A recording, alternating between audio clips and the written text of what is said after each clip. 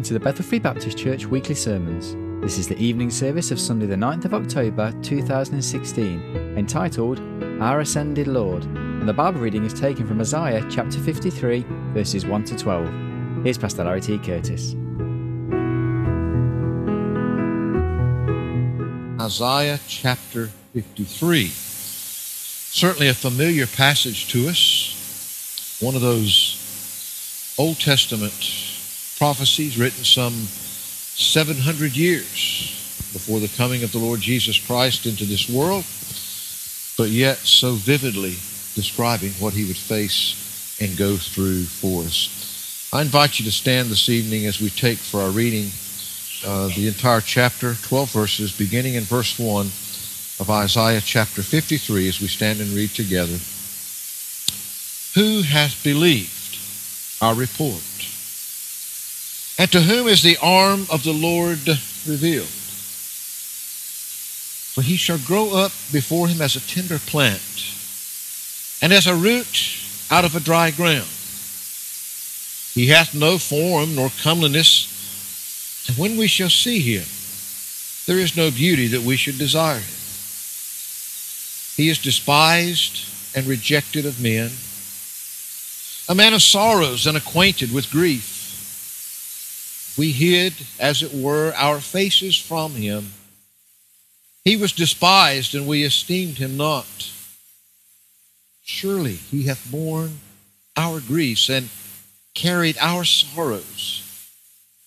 Yet we did esteem him stricken, smitten of God, and afflicted.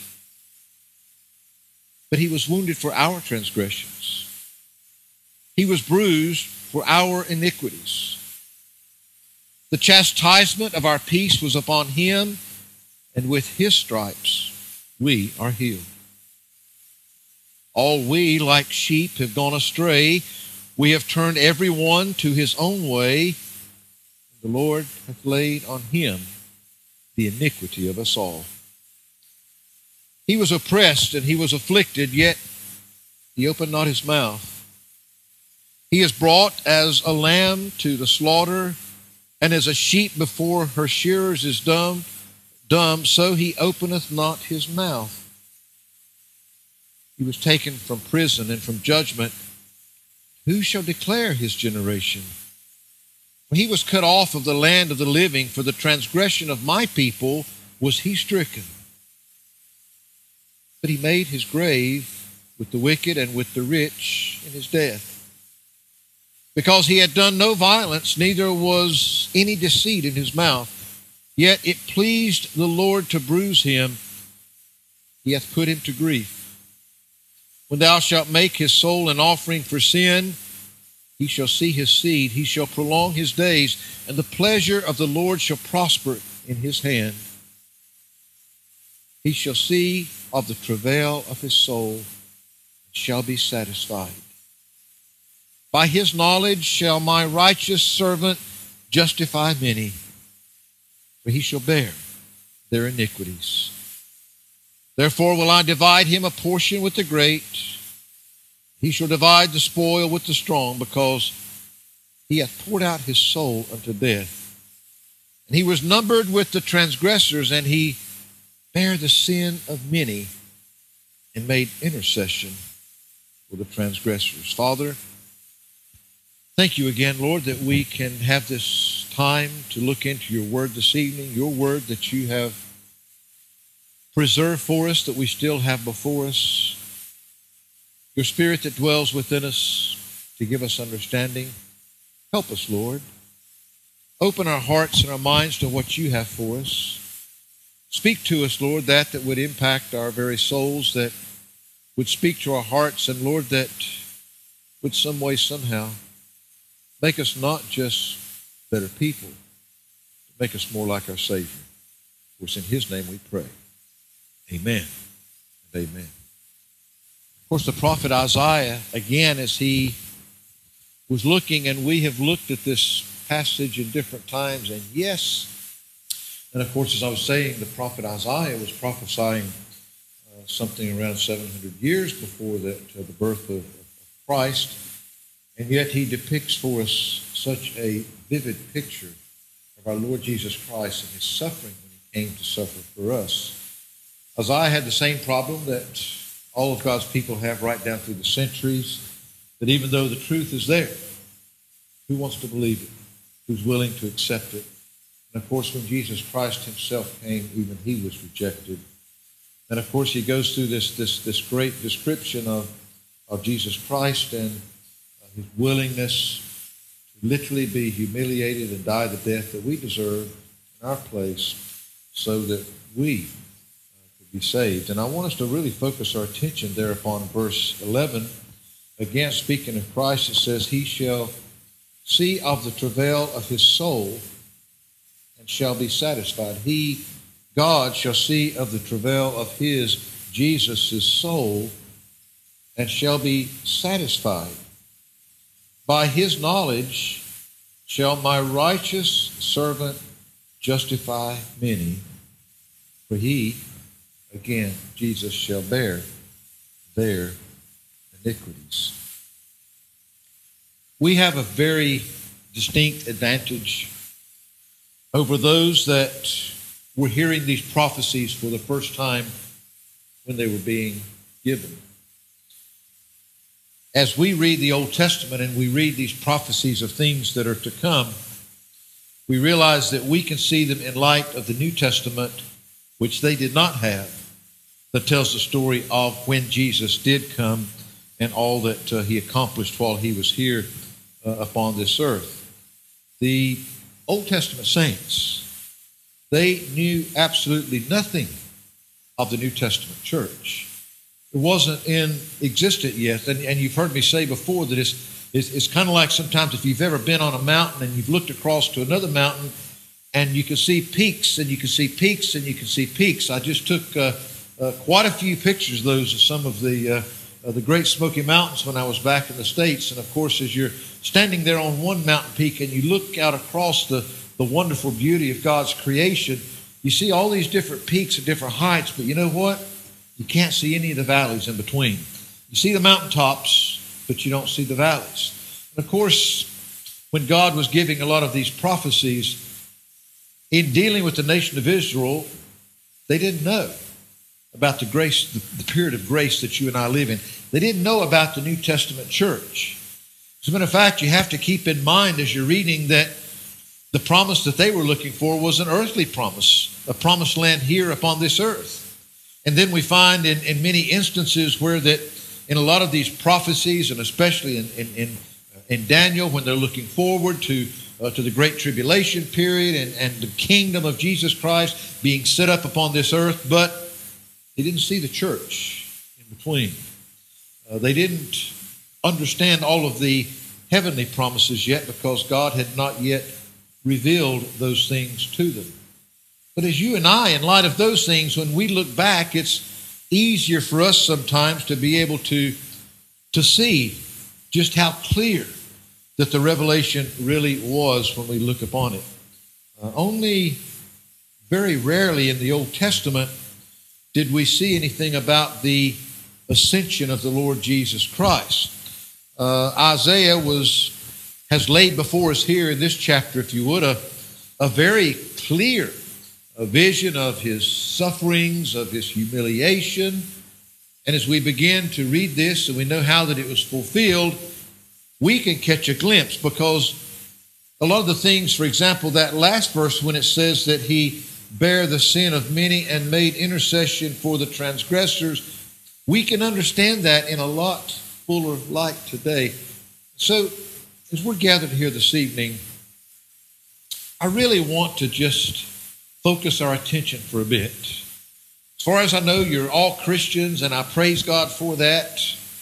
But just upon our ascended Lord, what he did here, but we can see even beyond that. You see, in verse 11 here that we've looked at, we see the result of the death of Jesus Christ. There's two big words in there that I want you to just grasp and think on for a minute. He says, he shall see the travail of his soul and shall be, what's the next word in your Bible? Satisfied. God is going to see the travail of the soul of Jesus Christ and He's going to be satisfied. You've heard me speak sometimes of a word that I love that's still in our old King James Bibles, that's been removed from a lot of the newer Bibles because it's not a word that's used every day in our language and whatnot, but it's a beautiful word. And most of the words they've tried to replace it with to make it easier to understand. In fact, they end up losing part of the meaning. But it's that great word, propitiation. Jesus Christ was a propitiation for our sins. And we find it several times in the Bible. And the Bible says a propitiation for our, not for our sins only, but for the sins of the whole world. You've heard me say many times, it's hard to describe it in a nutshell, but from what I can gather and understand that word, it was a legal term that meant complete satisfaction. God was completely satisfied. Jesus Christ satisfied all of the requirements of God. And that's exactly what Isaiah is saying to us here.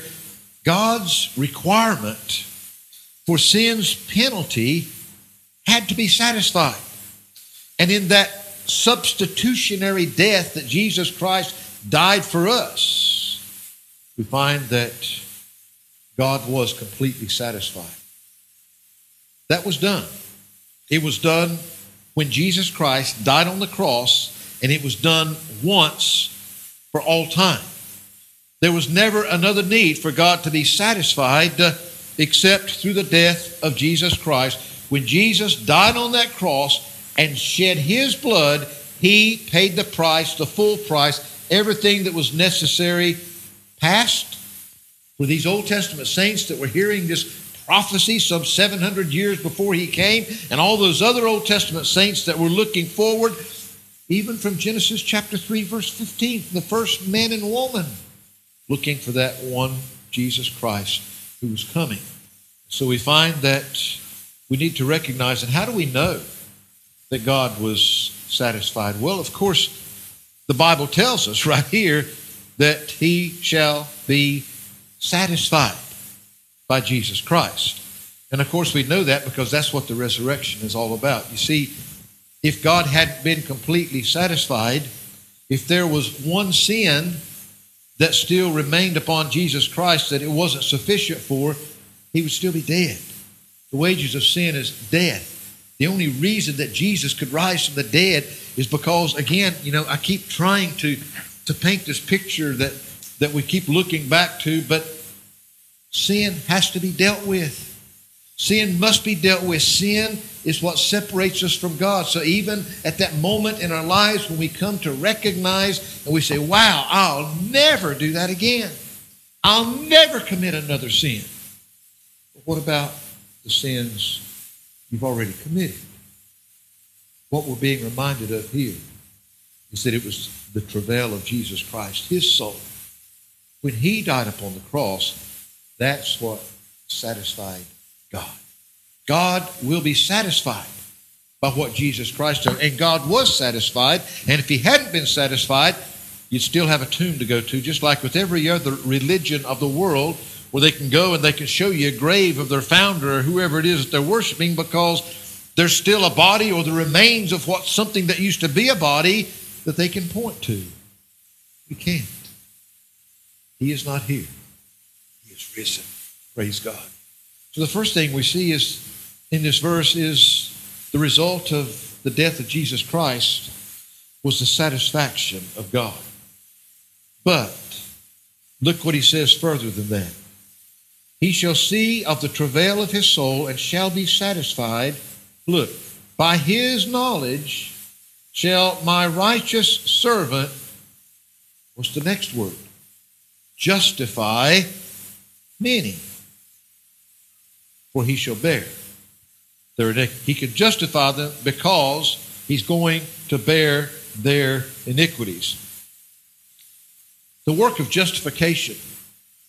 Again, we try to describe it simply sometimes. To be justified is just as if I'd never sinned. It has to be justified in order for it not to still be there. This continuing work of justification is something that is still taking place in the present. You see, God was satisfied one time, once for all, when Jesus Christ died upon the cross. But because he was satisfied with that, he can now do the work of justification in our lives right now, some 2,000 years later. That work is still going on when that sacrifice is applied to our souls individually. It says, by his knowledge shall my righteous servant justify many. By his knowledge. Stop and think about that a minute. Through his knowledge, not our knowledge, not how smart, through his knowledge, through the knowledge, I think we can look at it in one sense, it's through the knowledge of Christ. It's through our knowledge of him as Lord and Savior is the only way that we can ever be born again. But it's through his knowledge, the only way to come to that faith, that we can have the knowledge in order to be saved. Faith cometh by hearing, and hearing by the Word of God. It's God's knowledge that we have revealed to us in his Word. This is the very Word of God.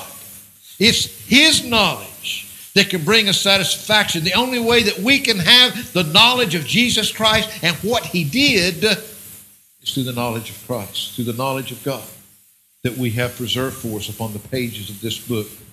Faith cometh by hearing, hearing by the Word of God. This is the only knowledge that will change a man's life, not only now, but for all of eternity. The Word. And it's that Word from which we gain, and we learn, and we grow, and we find ourselves theoretically and hopefully, realistically, becoming more and more like our Savior. The knowledge of him. The Bible talks about us having the mind of Christ.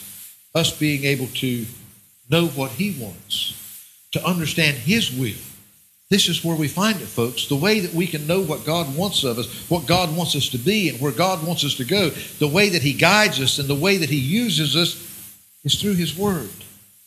It's not through man's knowledge, as great as that might be. It's only through God's knowledge. By his knowledge shall my righteous servant justify many. By the knowledge of Christ is he able to justify us, because it's only through faith that we can come to his grace, that we can stand before God. For he shall bear their iniquities. Some people find it easy to accept. Jesus Christ is a great teacher. Some people don't have a problem with the things that he taught, with the morals that he stood for, the morals that he conveyed to us. But what they have a problem is with him saving us, with us needing saving, and with what Jesus did. Most people don't have a problem accepting a Jesus of history. Even those Sadducees and Pharisees and those that did not accept him as their Lord and as their Savior, even some of them would call him a great rabbi, a great teacher. The things that he was teaching, till they got onto some things that got down to where they were living and they weren't so keen. His purpose in coming, it wasn't just to teach us. It wasn't just to be a great example, though he's the greatest example that ever lived. He's the greatest teacher that ever walked upon this earth. But that's not why he came. He came to seek and to save that which was lost. He came to save us, to provide the way that you and I needed to get back to God. You see, God gave us that life, but the sin separated us from that life. He came to atone for our sins, because it was our sins that separated us from that life. He came to give us the opportunity of having that relationship once again. But the first step is to learn of him. And it's only when we learn of him that then we can trust it, we can believe it, we can exercise our faith, we can trust it as being the truth, we can call upon him as Lord and Savior, we can seek that forgiveness from God, because we believe that he did bear our iniquities, that he was satisfied. God was satisfied with the sacrifice that Jesus Christ brought, And by the knowledge of that God gives to us, you and I can be justified today. If we'll come, we can truly put our faith and our trust in Him. The results of His death were something that no other death in all the world and no other act in all the world could possibly accomplish. On the basis of His righteousness, He can justify those for whom He bore their iniquities. Based on His righteousness, not ours, but He did bear our iniquities. There is absolutely no justification without the provision of the only righteous one that could ever bear our iniquities for us. The one alone who could bear our sin and that did bear your sin. The one alone that gives you the possibility of forgiveness. We sing that great hymn sometimes, living, He loved me. Dying, He saved me. Buried, He carried my sins far away. Rising, He justified freely forever. What did we sing a while ago? One day, He's coming. Oh, glorious day. You see, if we look into the New Testament in Romans chapter 10, and, again, it's one of those places that we so often turn when we want to show others how that they themselves can be saved. But in Romans chapter 10, we find that the Word of God says, brethren, my heart's desire and prayer for God for Israel is that they might what? Be saved. That was Paul's greatest desire, that they might be saved. For I bear them record that they have a zeal of God, but not according to, what did we just talk about? Not according to knowledge. People can have a passion for God, and we look around us, and I promise you folks, there are some out there that put us to shame, and they are in false religions. They have the zeal.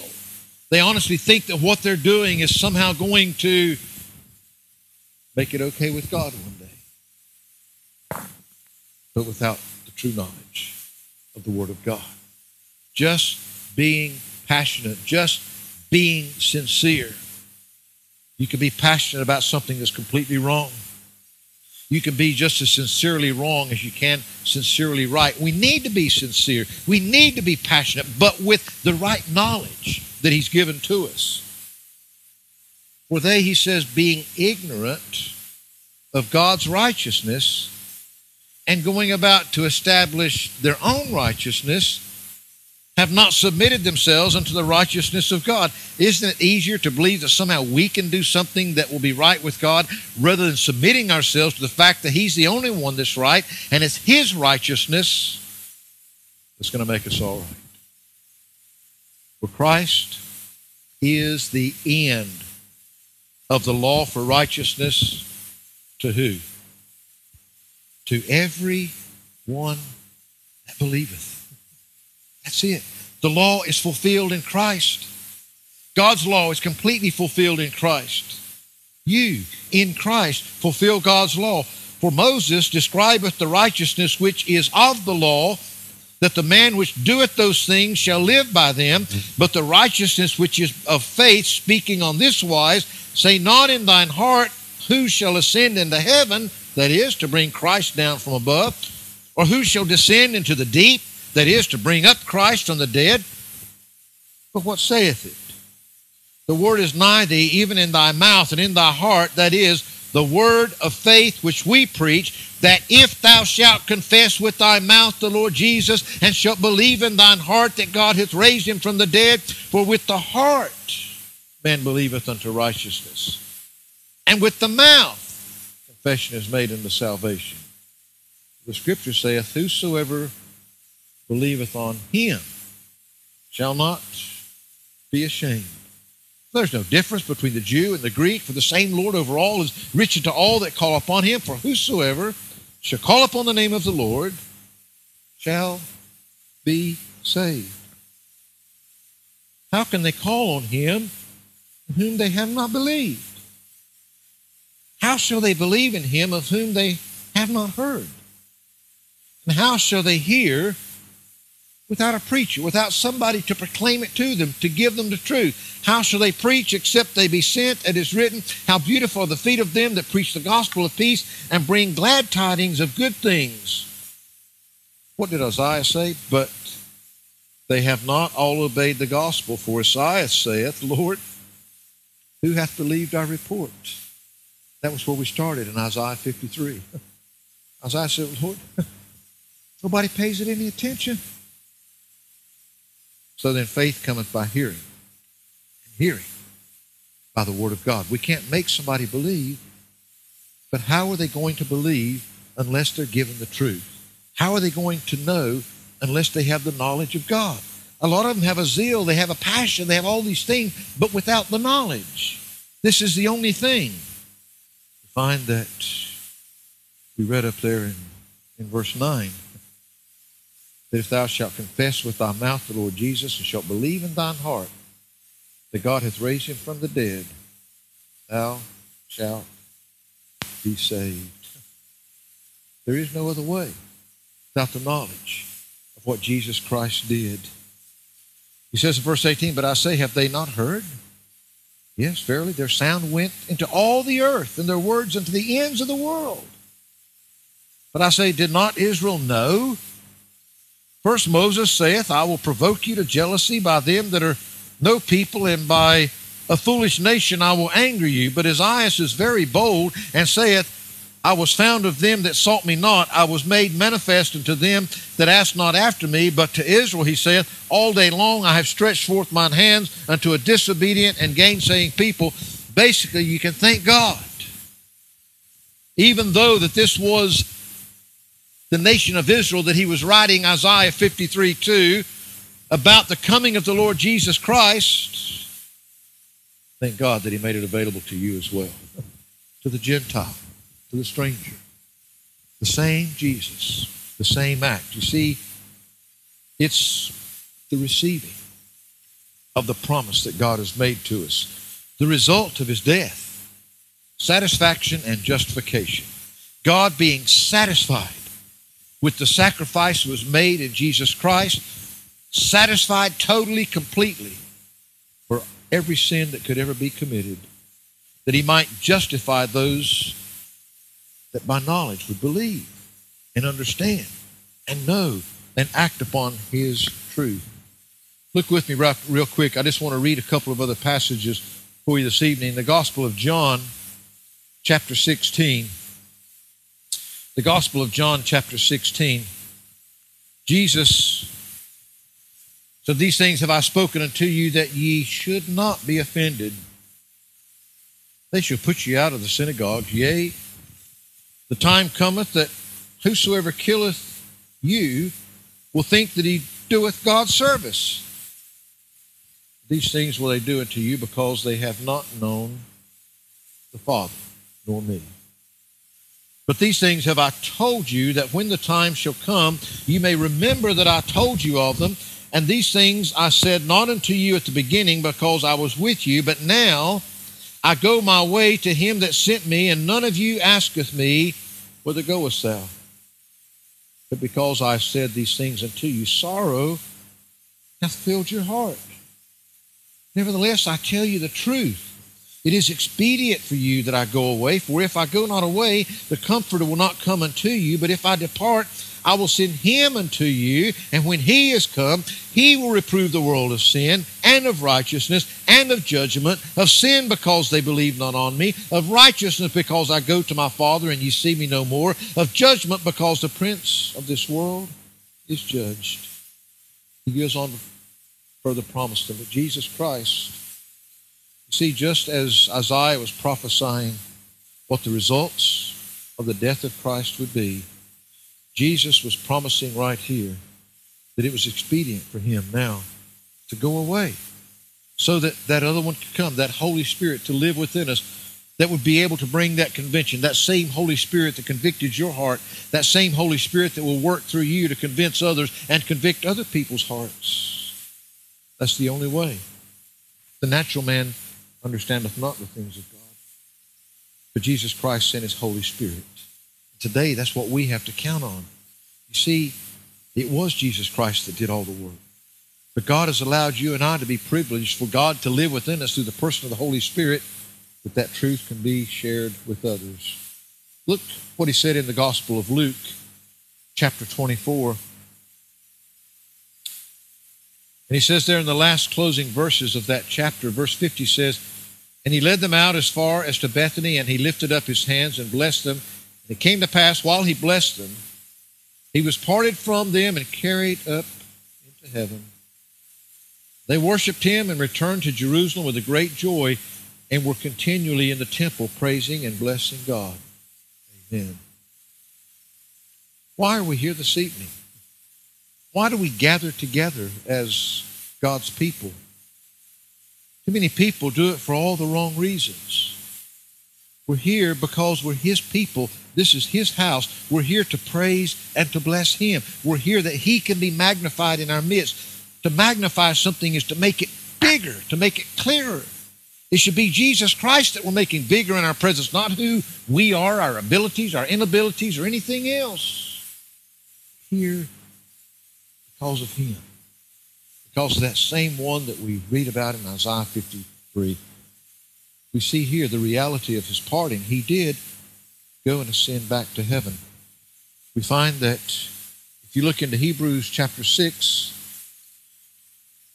you see something that simply called the realization of a power. Sometimes we can feel so overwhelmed by that which needs to be done, by that work that God has left for us. In Hebrews chapter 6, he says in verse 1, "Therefore, leaving the principles of the doctrine of Christ, let us go on unto perfection, not laying again the foundation of repentance from dead works and of faith toward God, the doctrine of baptisms and of the laying on of hands and of resurrection of the dead and of eternal judgment. This will we do if God permit.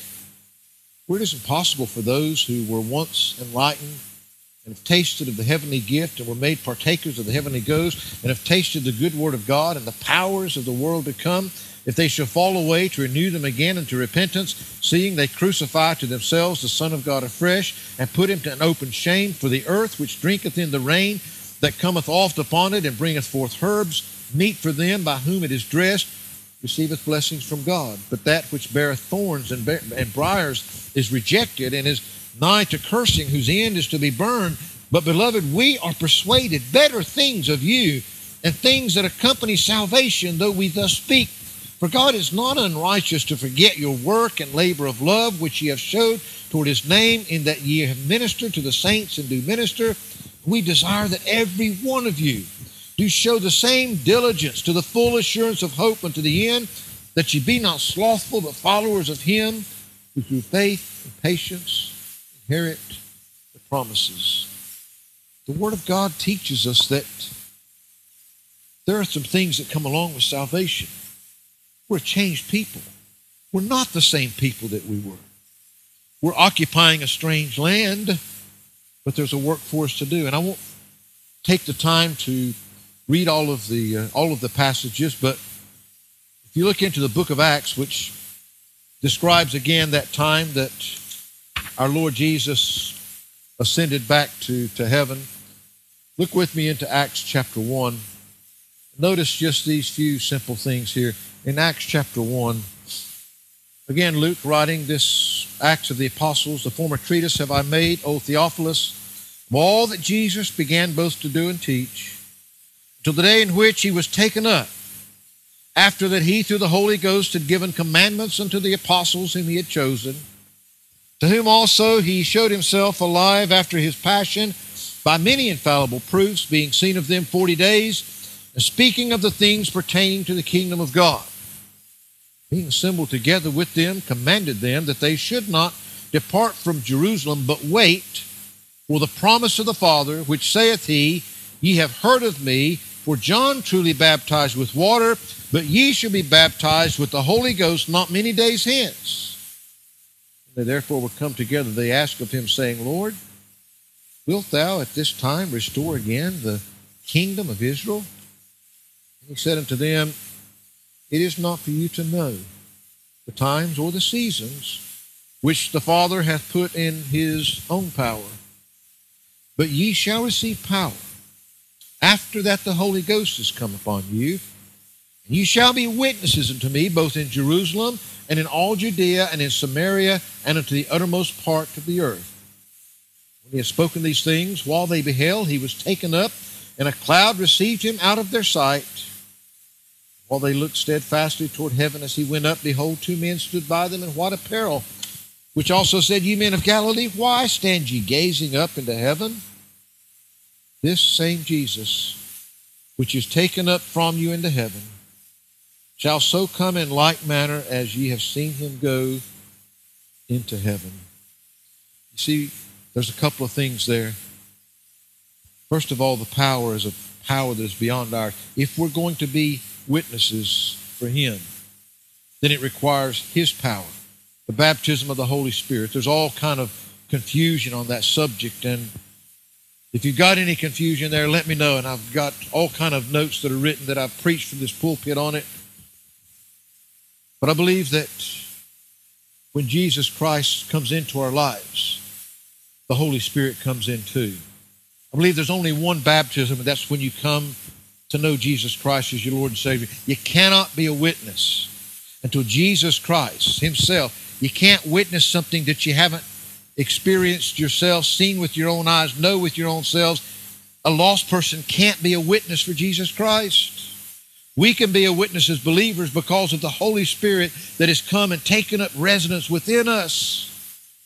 That's the power, the only power that will actually allow others to see. Through that power, we can be the witnesses that he's talking about here. Witnessing. You don't have to be a theological genius. You have to know what Christ did for you if he's going to do it for others. You have to be able to take the stand and say, I know who Jesus Christ is, and I know what he can do for your life because I know what he's done for me. That hope of his return. This same Jesus, which you see going, this same Jesus is the one that's returning again for you. And you see, even in Isaiah 53, when Isaiah was talking about Jesus being at the right hand of God, interceding on their behalf, they didn't know what that was all about. You and I know that even now, as we're still here, Jesus is still at the right hand of the Father, interceding on our behalf. And that one day, that same Jesus that's there interceding on our behalf is going to return to this earth to take us out of here to go to be with him. So this evening, I just want to remind you that the ascended Lord Jesus Christ right now is alive and at the right hand of the Father. We know the results of his death.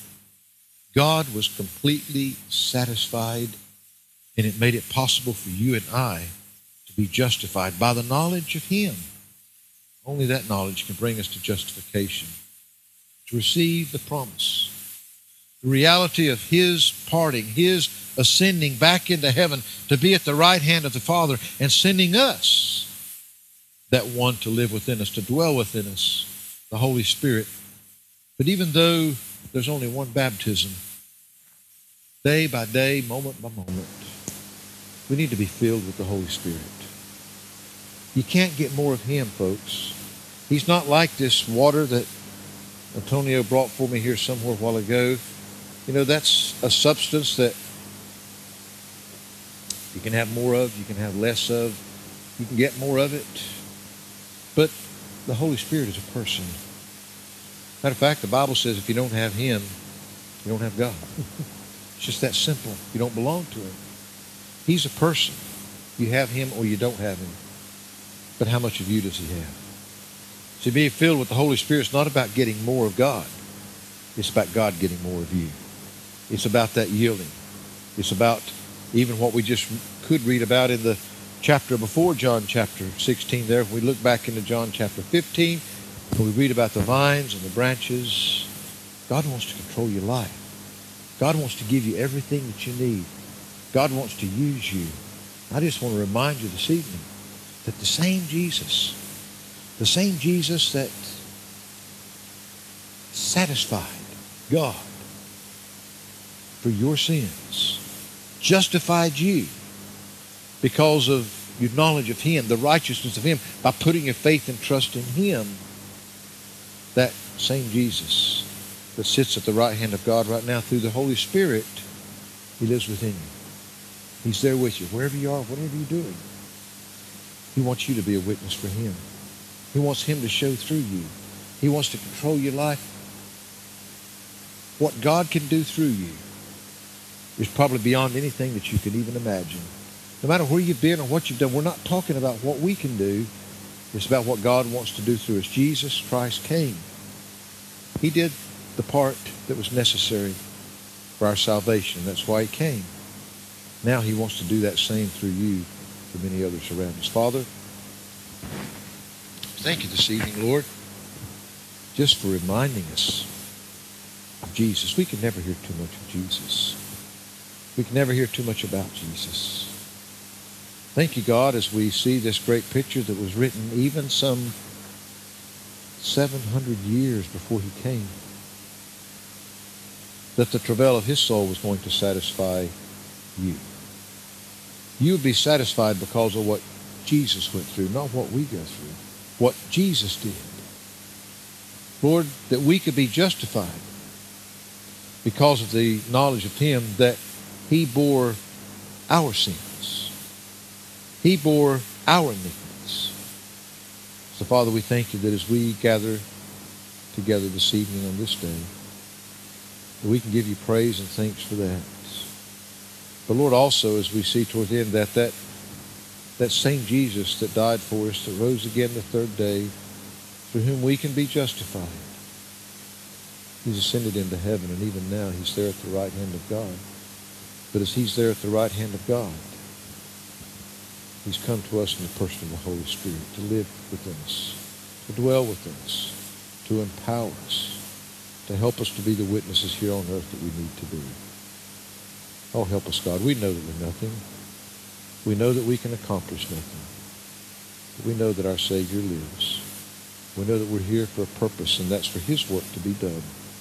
May you please see fit, Lord, to use us for your glory. In Christ's name we pray. Amen.